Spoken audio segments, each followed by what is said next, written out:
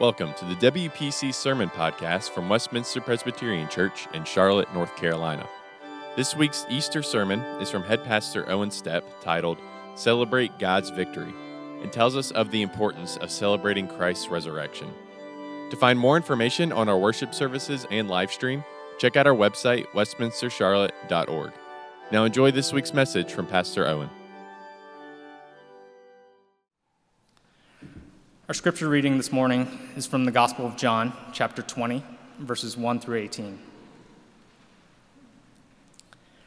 Early on the first day of the week, while it was still dark, Mary Magdalene came to the tomb and saw that the stones had been removed from the tomb.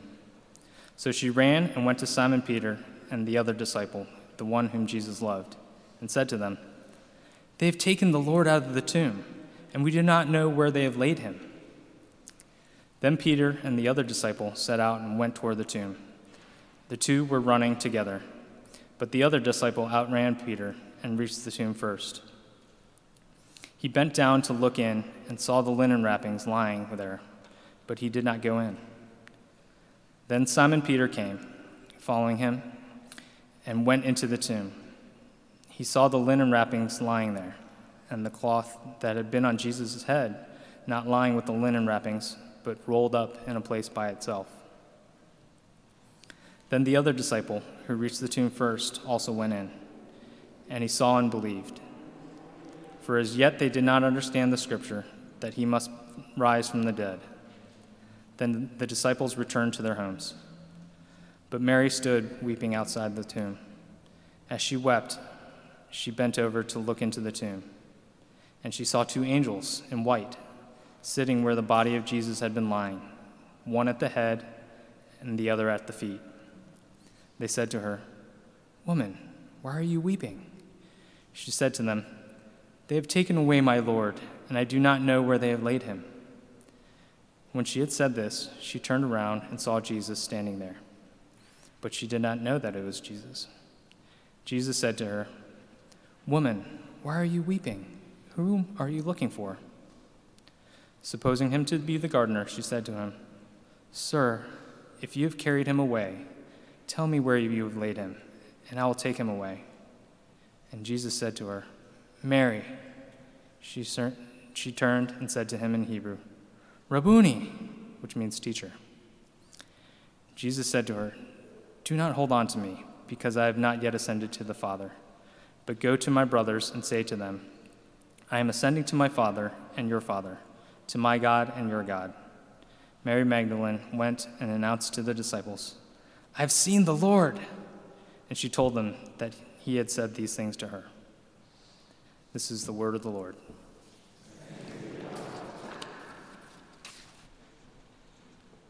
We celebrate on this day in particular the resurrection of our Lord Jesus Christ.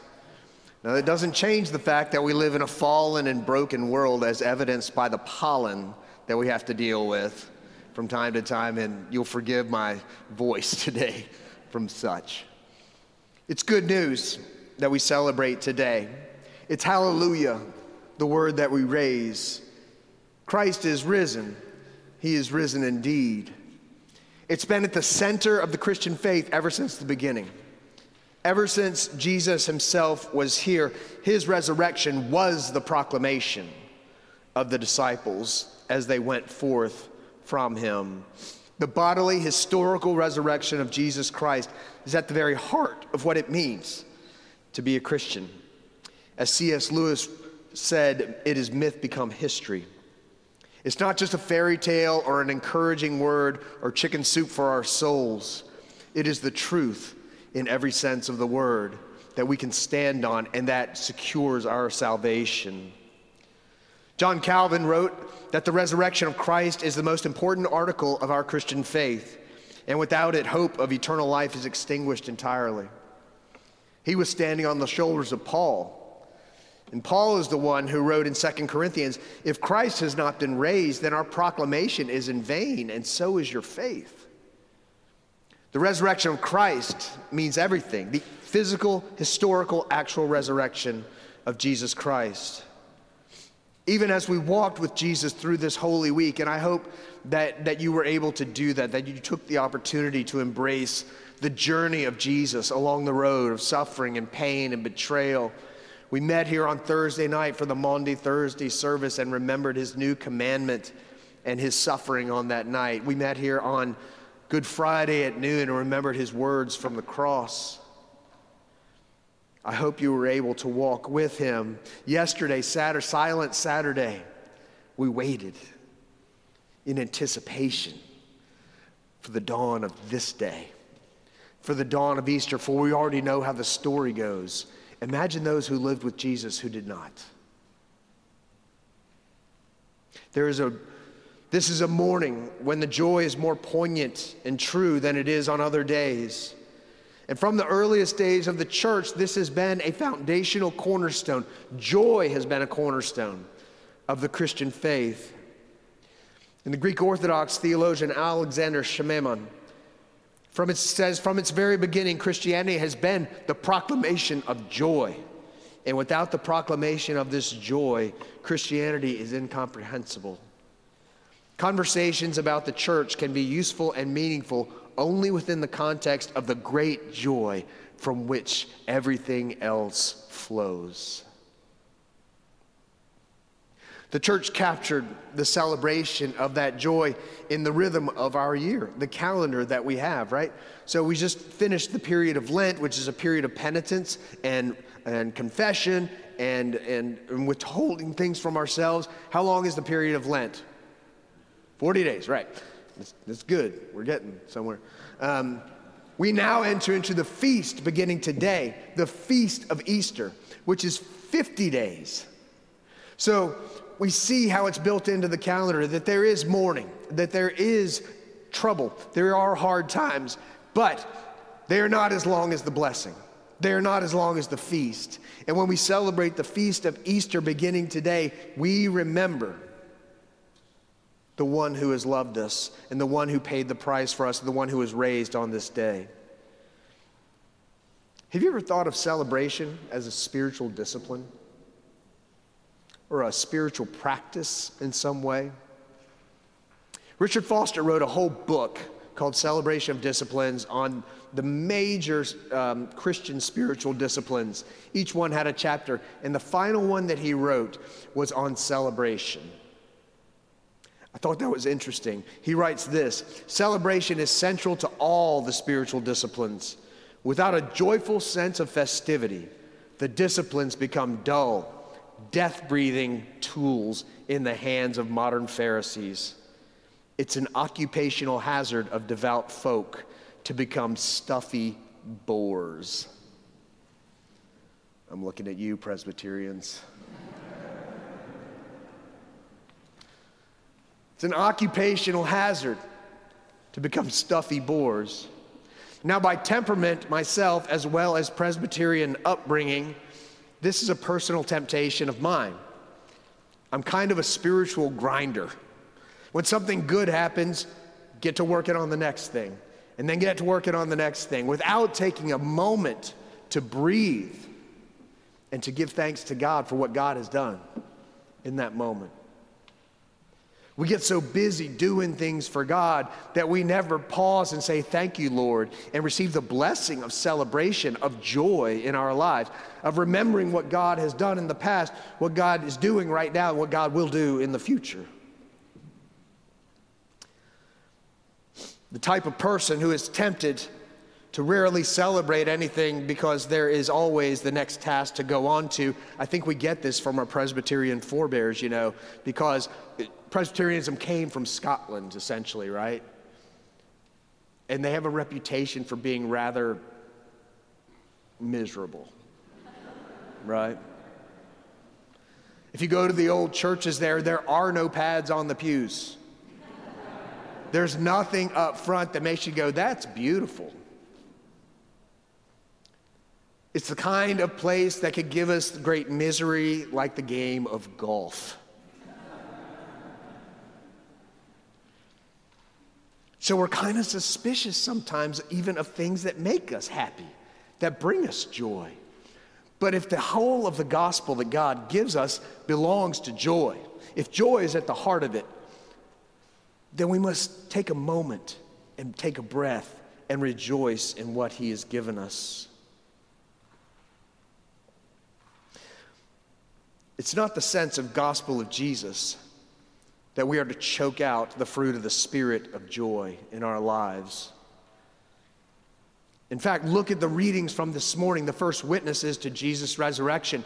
When you look at Mary Magdalene's life, do you know how she became a follower of Jesus? We look back in Luke chapter 8, Mary Magdalene is in a list of women who were with Jesus, and she is singled out as one from whom 7 demons were cast out. Can you imagine the gratitude and joy in her heart by being healed by Jesus, by casting out the demons that tortured her? It meant so much to her that she is the one who is named as standing next to Mary, the mother of Jesus, at the foot of Jesus' cross as he lay dying. When all the disciples had run away, here was this woman who had been healed of 7 demons by Jesus. What horror that must have been for her, that the one who had healed her was being killed. And yet, she's the one, as broken as she may have felt, she's the one who was going to the tomb the next morning to make sure everything was done right for Jesus.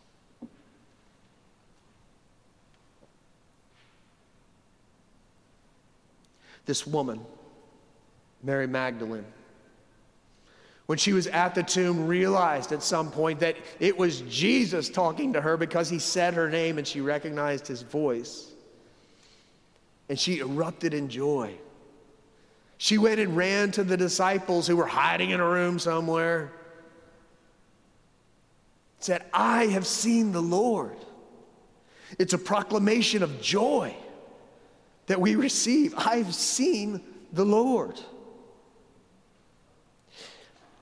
She was transformed by the power and the joy in Jesus' presence. And don't miss the fact that she was the first missionary witness of Christ's resurrection. She saw it before the disciples did. A woman who had been demon-possessed. Not exactly the one out of central casting. But God works by surprise sometimes. And as she shared the good news, the next couple of verses in John 20 with the disciples, they went to the place that she had told them to go, and there was Jesus. We read in verse 20. The disciples rejoiced when they saw the Lord. Their weeping had endured for 3 days, right? We remember that scripture, weeping endures for the night, but joy comes in the morning. Their weeping had endured for 3 nights. But that Sunday morning there was joy because they too had seen the Lord. The change in these disciples is profound, and we should take note of it. From that day forward, they went from the huddling few in a room upstairs to be the ones who turned the world upside down, who took the gospel to the corners of the earth.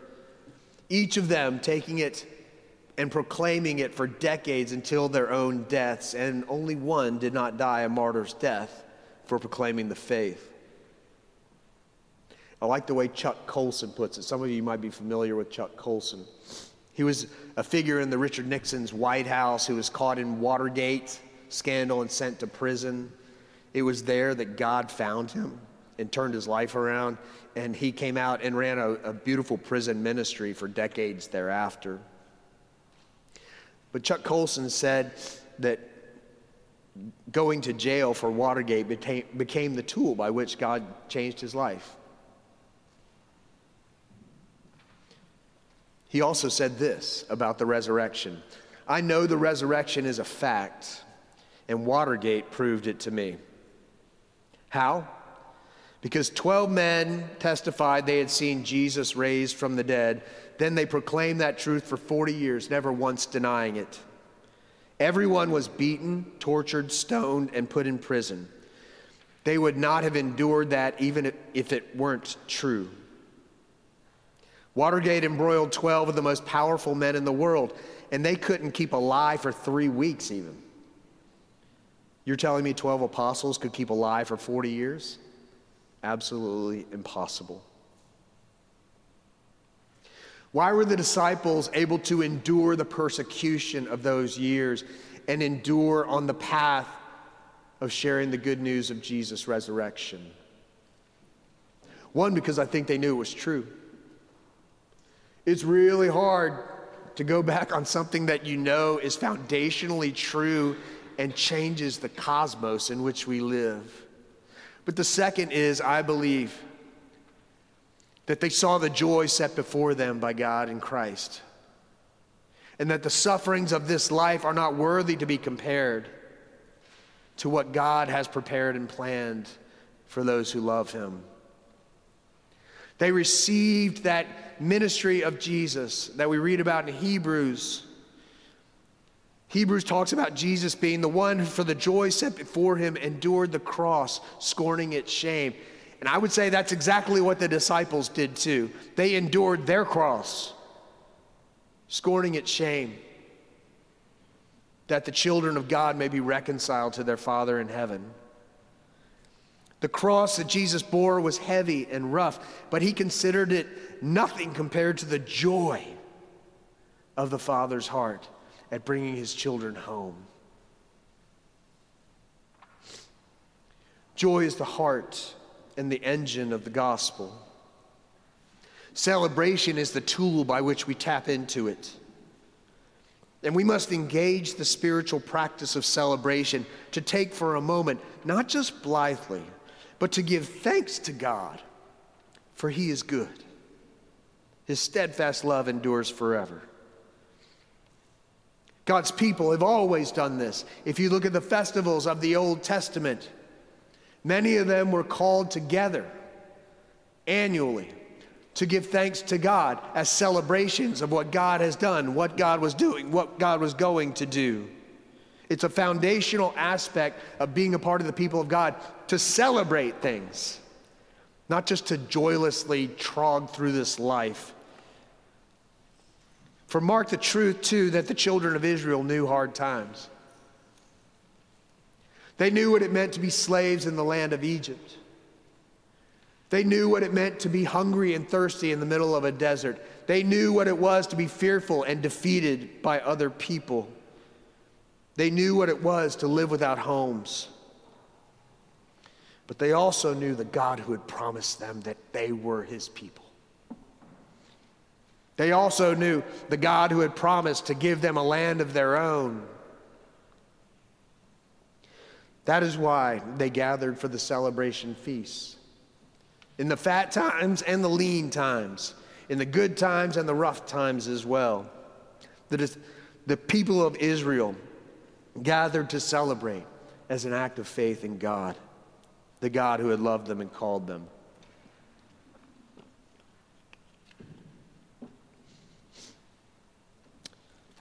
Note, too, about this celebration. It is a corporate discipline. It is not a solitary act that we perform on our own. I think it's like the 11th commandment, thou shalt not celebrate alone.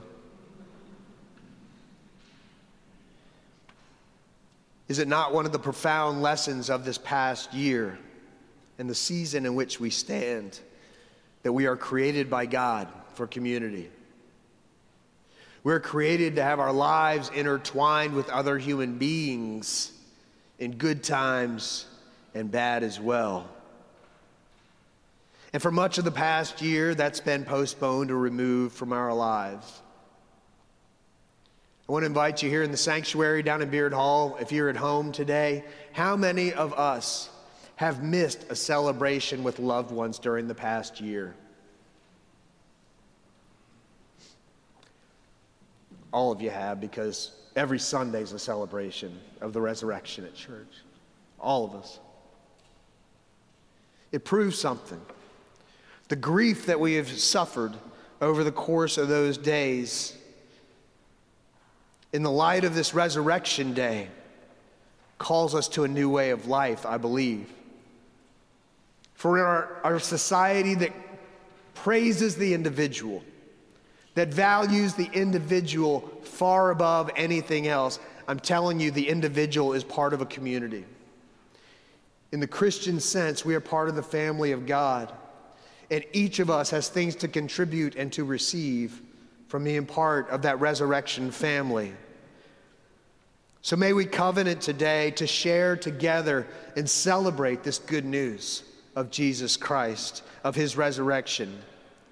May we covenant today to tell of what Jesus has done in our lives so that others might be encouraged and still others might be pointed toward him.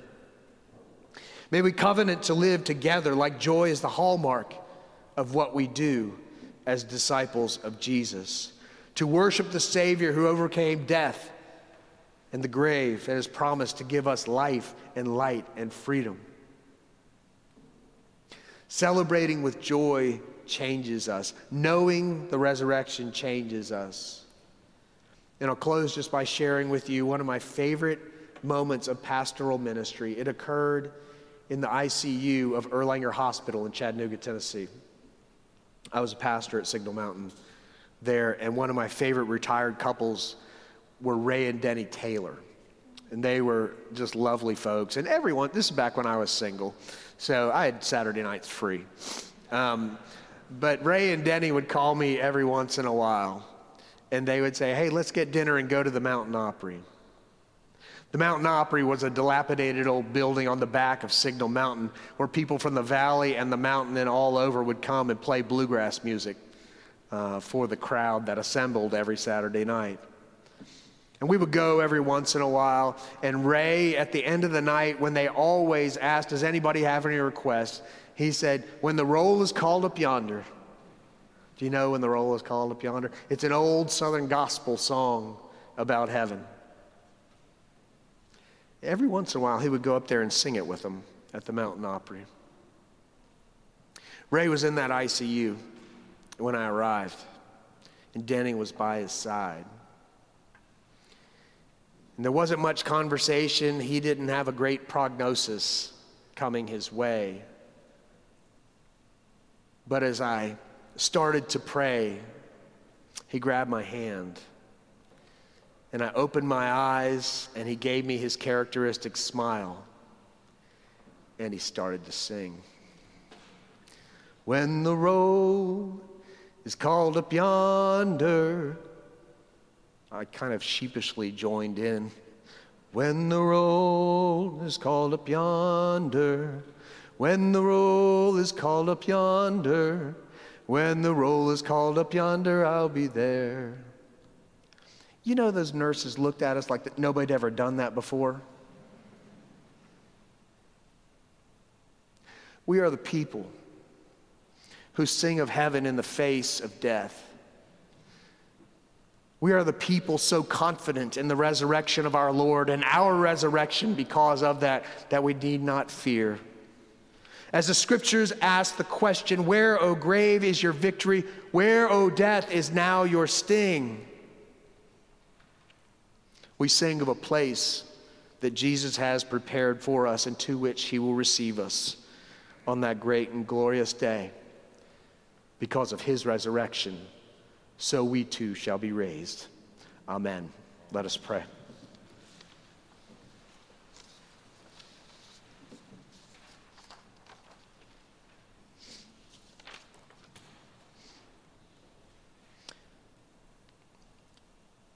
All praise and thanks, honor and glory be unto you, our Lord Jesus Christ, who by the power of the Holy Spirit was raised from the dead at the word of the Father.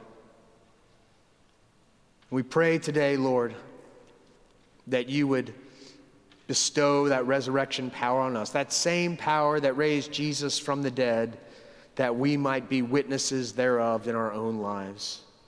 That you would give us the grace to celebrate all that you have done and all that you will yet do. That you might draw us close to yourself. That we might be greater disciples of his. In Jesus' name we pray. Amen. Thank you for joining us for this week's message from Pastor Owen. If you'd like to find out more about our church or view a video of the full service, visit our website at westminstercharlotte.org. We look forward to seeing you soon.